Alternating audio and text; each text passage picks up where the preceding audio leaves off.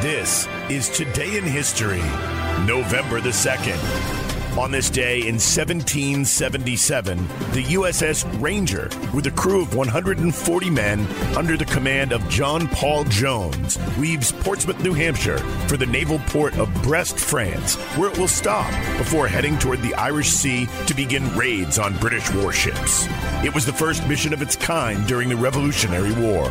And on this day in 1936, the British Broadcasting Corporation, or BBC, inaugurated high-definition television service from Alexandra Palace in London. The station goes on the air. A mighty maze of mystic magic rays is all about us in the blue. And on this day in 1947, the Spruce Goose, the Hughes flying boat, the largest aircraft ever built, is piloted by designer Howard Hughes on its first and only flight. Built with laminated birch and spruce, the massive wooden aircraft had a wingspan longer than a football field and was designed to carry more than 700 men to battle. I've put the sweat of my life into this thing. I have my reputation rolled up in it, and I have stated several times that if it's a failure, I'll probably leave this country and never come back, and I mean it. Howard Hughes was a successful Hollywood movie producer when he founded the Hughes Aircraft Company in 1932.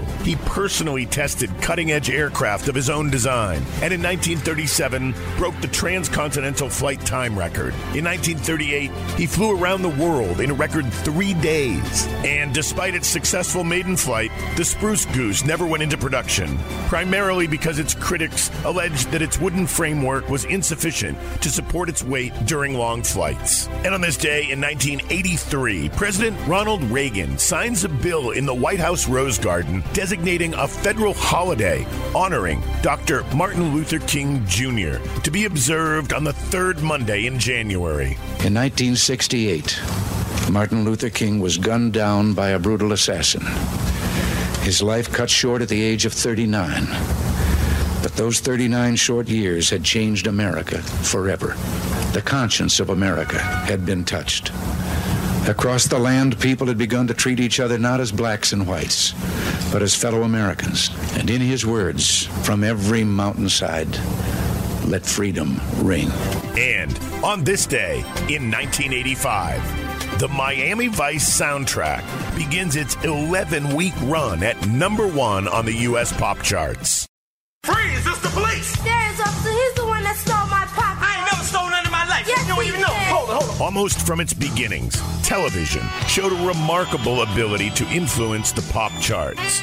And not only by giving exposure to popular musical artists on programs like American Bandstand and The Ed Sullivan Show, many television programs also launched legitimate pop hits in the form of their theme songs, like the Peter Gunn theme, Welcome Back, and the theme from SWAT. But prior to 1985, no television program had ever launched a smash hit, movie-style soundtrack album. The first one to do so was NBC's Miami Vice, a show that not only altered the landscapes of television and fashion, but also sent the soundtrack album of the same name to the top of the Billboard Top 200 on this day in 1985, a spot it would hold for the next 11 weeks. Included on the album were such hits as Smuggler's Blues, You Belong to the City by Glenn Frey, In the Air Tonight by Phil Collins, and Tina Turner's You Better Be Good to Me.